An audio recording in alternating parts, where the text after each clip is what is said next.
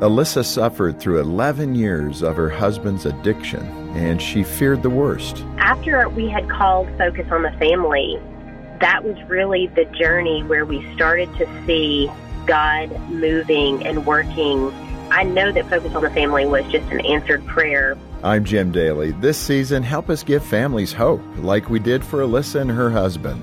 Please give generously today at focusonthefamily.ca/give. I'm in a room with 500 guys a year or two ago, and I asked them how many of them were discipled by their father, and 3 hands went up. 3 out of 500? 3 out of 500. Houston, wow. We have a problem.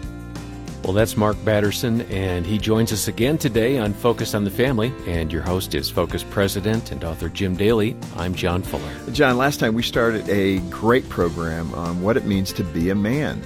God intrinsically put in men a desire to become a man of character and virtue. It's in us, I think, in our spiritual DNA. And as we grow into God's design, they also become not only better men, but also better husbands and fathers. I know most of you wives are going, amen. Thank you, Jim, for talking about that. Well, today we're going to specifically address how we can raise sons to be godly men and hopefully spark in men that idea that there's more to manhood than maybe what they have seen. Here at Focus on the Family, we want to help you to thrive as a dad, as a husband, and that's why we're here in part. And we have a lot of resources available online to help you do that. And those would include Mark's excellent book, Play the Man, Becoming the Man God Created You to Be, and other encouragement. The first half of this conversation last time, Jim, was really inspirational. I want to encourage you as a listener to get a copy on CD or to download it or listen on our mobile app. That's a great way to take it with you as you go. Those resources are all at focusonthefamily.ca. And Mark Batterson is the senior pastor of National Community Church. That is in Washington, D.C., and he and his wife, Laura, live on Capitol Hill with their 3 children. And as I said, his book is called Play the Man, Becoming the Man God Created You to Be. Mark, welcome back to Focus on the Family. Well, excited about round 2. Round 2, here we go. Ding, ding. Hey, we ended our conversation last time talking about men who demonstrated virtues such as raw passion and moral courage. Let's recap that for the listener who's joining us today and what it means to play the man. Well, I think playing the man is tough love. Playing the man is childlike wonder. I think play the man is raw passion and true grit and clear vision and moral courage. It's these biblical virtues. And let's be honest, I think women need clear vision and raw passion and moral courage. So it's not like these are just simply for men. But what I'm doing is calling out men to step up, to step in. And I think that in many ways we've fallen short in part because manhood has largely been devalued in our culture. And so, again, something that we need to celebrate and cultivate. And as John mentioned, you applied people in history that really exemplified attributes or virtues that you see as biblical manhood. And you didn't talk about Teddy Roosevelt, that childlike wonder. Why don't we touch that one? Yeah. Because I've read the biography of Teddy Roosevelt. I really enjoyed it. He was a man's man. Oh, he was. And one of my favorite. He, in fact, 1912, he's campaigning in Milwaukee, and he's shot at point-blank range, a bullet in his chest, and he gets up, and he says, I cannot make a long speech because I've just been shot. And he speaks for 53 minutes. Amazing. By the time he's done, he's standing in a pool of his own blood. And I'm thinking to myself, if he hadn't been shot, how long would he have spoken? Yeah, that was a short No kidding. It must have been his 2-hour speech that he condensed. But that's almost crazy, though. But that's kind of the pioneer spirit of that era. It is. And, of course, he did so many things, from exploring the Amazon to being a hero in war. He rode a moose. Who does that? But my point in the book is that childlike wonder. While he was president, he read 500 books a year. So he was a gentleman and a scholar, and someone that was had a holy curiosity is what I like to call it. And is your point that we're just missing that kind of manhood today, or we don't have enough men stepping up like that? That you could say he was a unique individual, that you only get one of those ever. Well, yeah, but I think what I'm trying to talk about in the book is, the Apostle Paul says, put childish ways behind you.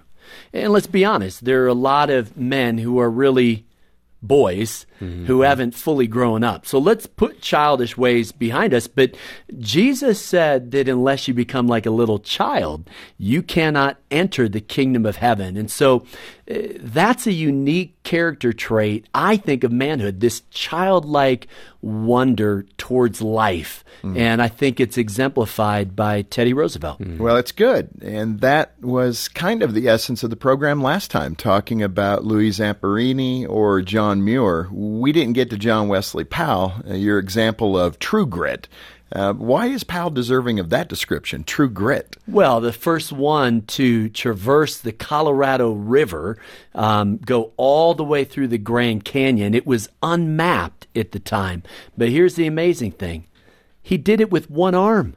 He lost an arm in the Civil War. And so here's a guy who can't even row the boat. Right. And he is leading. He didn't let what he couldn't do keep him from doing what he could. And really an example of manhood that's pretty inspiring. That's the man of Lake Powell. Yes. And that's it. Yes. You had Andrew Jackson in there for clear vision. Yeah. Well, here's a guy, a little known story that how he got the name Old Hickory, that his troops were badly battled. I believe they were in Georgia, needed to get back to Tennessee. And the first person to put one of those wounded soldiers on his horse was the general himself. And he walked, I want to say it's something like 500 miles that he walked on foot, the general, from that battlefield back home. And I think in doing that, modeled something for the men that followed him. Hey, here's a guy that I can follow. Here's someone that has that Christ-like servant's heart. So that kind of rounds out the characters and those characteristics, those godly characteristics that are part of manhood. And like you said, I'm sure there's women like Amelia Earhart and others that you could throw in there. But this is talking about becoming a man, Play the Man, your great book. Now let's focus on how that applies to us today. Tell us about how you got the idea to create a vision for your family. I mean, that comes down to it, the visionary. What were some of the events that led to creating that document for your family? Yeah, I think there was a moment where I realized that I had more vision for the church that I was pastoring than the family that God had called me to lead. And guys could put anything in there. More vision for my business, more vision for my vocation.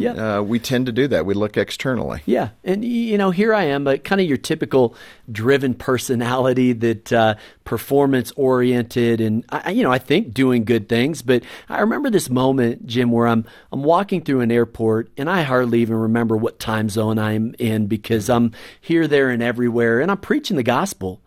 But there's just this emptiness inside, and I realize that I may be putting my family on the altar of ministry, and I just don't believe God's called me to do that. I believe that my chief function is to be a husband to my wife and a father to my children, and so there was just this moment where at the end of the day, I want to be famous in my home. Yeah. And it's hard to be famous in your home if you aren't home, and so I have a little definition of success. It's when those who know you best respect you most. That's good. And that's my wife and my kids. In the book, A Good Dad, that I wrote, there was a story I captured in there. It really caught my attention. It was a youth pastor, a young guy who had a family, had a little daughter, maybe 4 years old.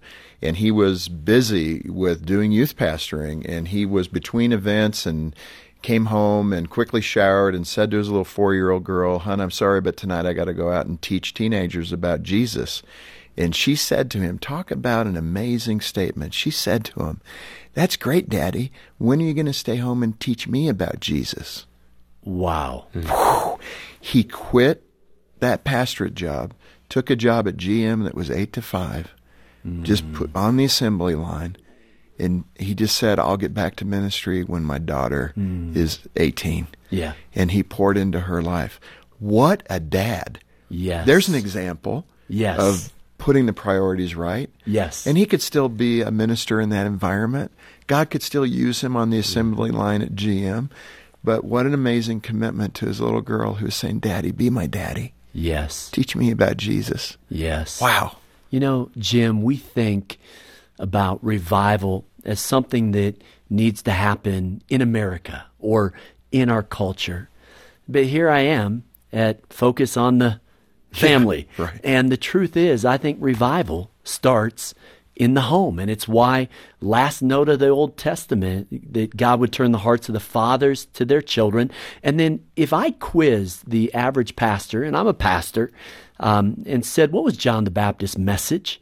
You know, most of them would say, repent and be baptized. And that's true. But there's another little piece of that puzzle where he says that I've come to turn the hearts of the father to the children. Now, isn't that interesting? Yeah. Last note of the Old Testament, first note of the New Testament. I think God's kingdom is going to come. His will is going to be done if we could just focus on the family. Yeah, we always appreciate that. And here's how I like to say it, Jim. You know, it's I love youth pastors, but it's not their job to disciple my kids. That's my job. Now, I'll take the tag team. I'll take all the help I can get. But at the end of the day, it's my job to disciple my kids. That's the support team around you. Let me press you for the practical ways that has worked in your family. I mean, Yes. as you've done this vision casting with them, what have you seen? Yeah. Well, this is so fun for me because I consider it one of the most important things I've ever done. More important than writing a book or pastoring a church. Before my oldest son's 13th birthday, I decided that I would create a discipleship covenant. And we went camping, and I put it on parchment paper and tried to make it pretty official. And I created a mental challenge, spiritual challenge, and physical challenge. And if you want, we can kind of dive into some of that. But then it began a year of discipleship. And I said, if you fulfill this covenant, at the end of it, we will do a rite of passage. And I can tell you what I did with both of my sons. But it really, I believe, is one of the most important things I've done in terms of discipling my own sons. Yeah, no, that is good. Explain the 5 practical ways to create a family vision. I Yes, mean, I so- like the concept, and we can fill in the blanks and do Yes. things uniquely. Yep. But what are the 5 basic components? Well, I mean, it starts with prayer. I mean, let's pray into this. And then I think you do your homework. Let's learn. So I started studying what other dads had done, what other cultures had done in terms of discipling. And then, you know, I think you take a little vision retreat. I have this formula, change of pace plus change of place equals change of perspective. Yeah. And so take some time. This is the important stuff. And let's find the margin to get a vision for our marriages and for our children. And then I think you write down the vision, and it needs to be perfect the first time. Good. No, it doesn't. It's a rough draft, and it's going to change over time. And then you rewrite the vision, and over time, what you have is a vision statement for your family and something that can help guide you. What does it sound like? Give us an example. Well, for us, we came up with 4 family values, for example: humility, generosity, gratitude, and courage. And so if there's anything that's going to define what it means to be a Batterson, I want it to be those 4 things. And then what you do is you just, in the course of life, the rhythm of week in and week out, you find opportunities to cultivate gratitude and to model generosity and to show courage and to just operate in that spirit of humility. What would be, with Play the Man, what would be an example in your marriage where you had to play the man? You know, something, parenting, you can kind of control that environment to some degree with your kids. It's a little more difficult with your spouse. Yes. So give us an example of how this has played out with Yeah. your marriage. Yeah. You know, I'll be very transparent. There was a moment where I'm traveling here, there, and everywhere, and my wife, who is a person of more integrity than anybody I've ever met, is kind and beautiful, And she says to me, "This isn't what I signed up for." And that was the moment where I realized that I needed to put some boundaries in place to guard my family, to make sure that my family was first. And so we made some changes. I said, I'm not going to travel more than 12 overnight speaking trips. And I'm not going to be gone more than one night a week. I've got to be helping my kids with homework. I've got to be coaching their teams. Like, I've got to be invested in my family. And you start just kind of reprioritizing. And one of the things that we do is we do an annual retreat, and it helps us revisit the vision. And so we're looking at calendar and budget, but we're also looking at a verse for the year, and we're revisiting, hey, how are we doing on our values? And I don't want this to sound like we have it all figured out. We do not.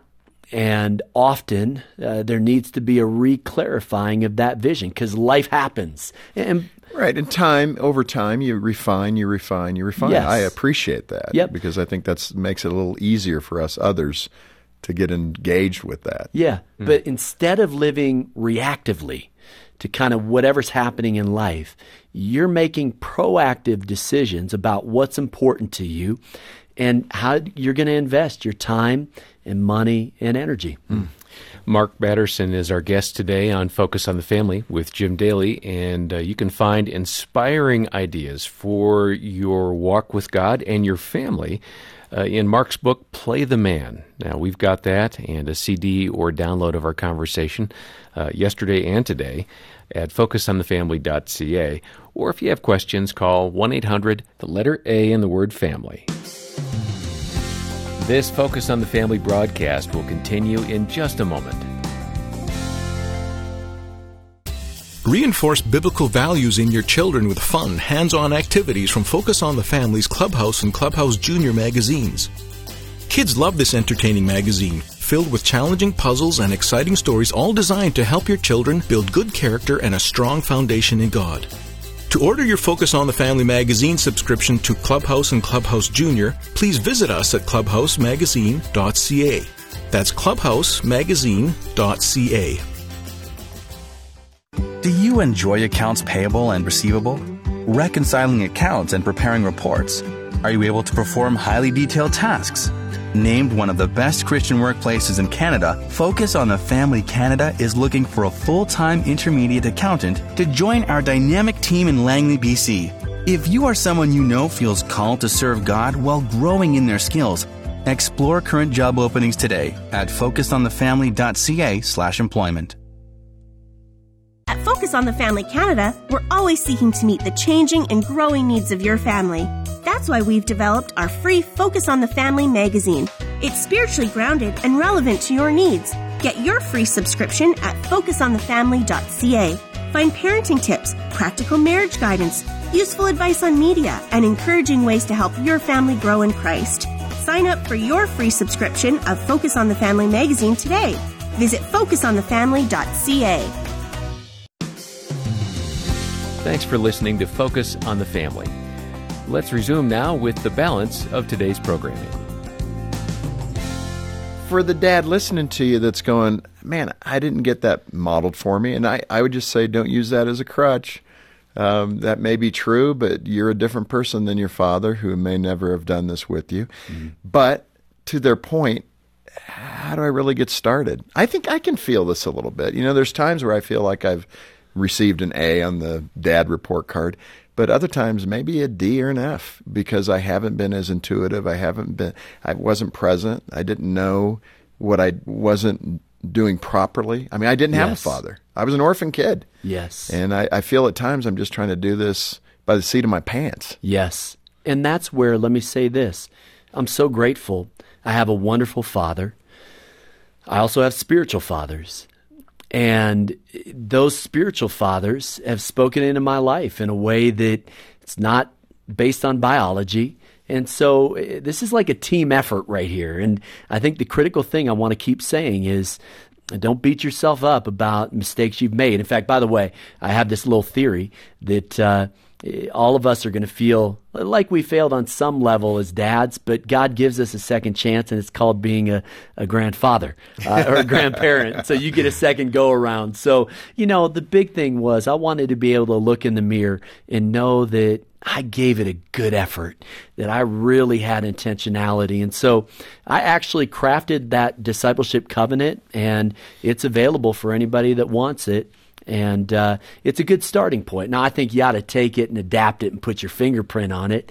But, I wanted in this book to just share what I've done with my two sons as a prototype or a little case study for other guys. Sure. One of the creative things you did, which, again, I like doing this because you're action-oriented. You're doing something with your boys. In this regard, you took them to Theodore Roosevelt Island. And, yes. Why did you do that? How did you pick it out? And what occurred there?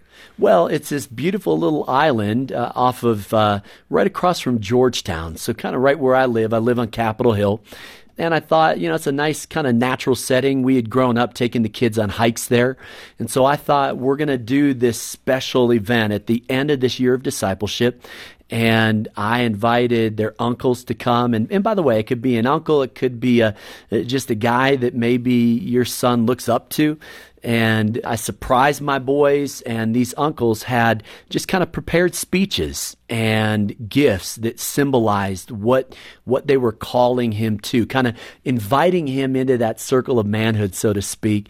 And just this incredible rite of passage, because here's the problem. In our culture, what is it? How do boys know they're men? Maybe it's the license when they're 16 or, unfortunately, I think for a lot of people in our culture, that 21 drinking age. I mean, come on, we've got to do better than that. Right. And so I just chose 13. I think it could be younger if your kids are mature enough. It could be older. In fact, it's never too late to do it. And so that's what I chose, just this kind of rite of passage at Roosevelt Island, by the way, followed by a steak dinner. I love it. That is good. For the mom listening who wants to see her husband investing this way in her sons, I'm sure there's a longing in many moms' hearts that they're just not seeing that, and they would hope that dad would step up. They might be praying silently for that. How can they move their husband a little further along in this way and do it in a way that doesn't damage the relationship? Yeah. Well, that motivation has to come on some level from the inside out. And so I believe in the power of prayer. I think you start praying that God would birth that in their hearts, that God would turn the heart of that father to their children. Mm-hmm. I think you find ways to encourage it. Hey, if you guys want to go camping this weekend, I'll hold down the fort. Let them begin to get kind of bond in that way. I know a few people are dropping this book or audio book on their husbands. I do it in a way that's not, something you might want to listen to. Yes. Right. But, and so you kind of speak that word of encouragement. How about for the single mom? Yes. Single parent mom who's struggling to be everything. I mean, she's already got such a burden. Yeah. I know there's single parent dads as well. And I'm assuming you're going to play the man in that role. Yes. But for the mom who doesn't have that regular infusion of manhood, especially into her boys' lives, what can she do? I love that question. I'm a pastor. And so here's what I believe. God's given us two families, a biological family, but he's given us a spiritual family. It's called the church. And I think it's the church that needs to rally around. I bet that there are some men with enough maturity and love and wisdom that maybe they don't have a biological son. We've got to find ways to help those men step into that role of being a spiritual father. I just think that's something that needs to be celebrated and championed in our culture. Paul said, I have 1,000 teachers, but not many spiritual fathers. This is a unique capacity. We need more men to step into that role to help raise up that next generation and pass that baton of faith. Man, this is good. The timing is perfect for me, Mark, because I'm about to take my boys up to the Boundary Waters and spend a little time with them up in that rather remote area. I've never been up there. I'm scared to death. But, canoeing in, doing a little fishing, sitting around a campfire, You've given me some great ideas here of things to talk about, and I love that rite of passage idea. So many good things in your book, Play the Man. I love the way you've connected these characters in history. Some of them, you'd say, well, they're not, talking about Christ all the time. That's okay, because the attributes of God can be seen in His creation, including humanity and just men and women that do incredible things. I think so often those are attributes and characteristics of God in them, especially, obviously, when they're doing good, noble things. Yes. That's godly character, yes. Even if they don't know God. Isn't that true? Yes, it is. And I might just share one last thought, Jim, that if all else fails, I certainly share Discipleship Covenant, rite of passage, the trips that I took with my son, some logistics and mechanics. But, at the end of the day, can I just tell you, my Father's heart is that my children would hear what the Father spoke over Jesus at the baptism. He said, "This is my beloved Son in whom I am well pleased." Yeah. At the end of the day, our children need to hear those words. Yeah. They need to have that blessing. And so we're going to make some mistakes, but let's make sure that they know you are my beloved son, my beloved daughter, who's not perfect, just like their mom and dad, but in whom I am well pleased. Well, and that's well said. And what a place to end today. I have one more question I want to ask you. But first, let me turn to the listeners and say today's program has certainly highlighted why we exist. We want to help you and your family. And dads, a lot of it starts right there with us. And I want to encourage you to get a copy of Mark's book, Play the Man, because I think it has some of the wonderful insights that will make you a better husband and a better father. And that's our goal here at Focus on the Family. So if you're able, join our team by making a financial donation to Focus on the Family Canada. Make that donation and get a copy of Mark's book when you stop by focusonthefamily.ca or when you call 800, the letter A in the word family. Mark, that last question is a tender one. As we close, I'm aware that there is a dad, maybe several, who are listening, who they have that older child, maybe late teens, or they've even moved outside the home already and they're in their 20s and they're not looking back. They're gone.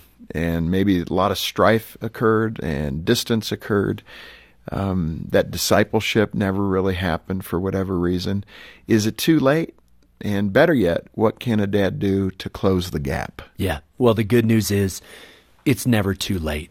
And His grace covers a multitude of sin. He's the God who brings reconciliation. He's the God of second chances. And so here's what I believe. Start praying for that son. Maybe even just with complete transparency, admit the mistakes that you made. That might even be the first step to kind of bring that reconciliation. And I tell you what, there's still a longing in that child for a father's blessing, for a father's love. And you do that now. You step up and begin to do that now. And I believe it can change that circumstance and bring healing and bring wholeness. Boy, that's well said. Mark, thanks for being with us. It's a joy. Thank you. And on behalf of Jim Daly and the entire team here, thanks for listening to Focus on the Family today. I'm John Fuller, inviting you back next time as we once again help you and your family thrive in Christ.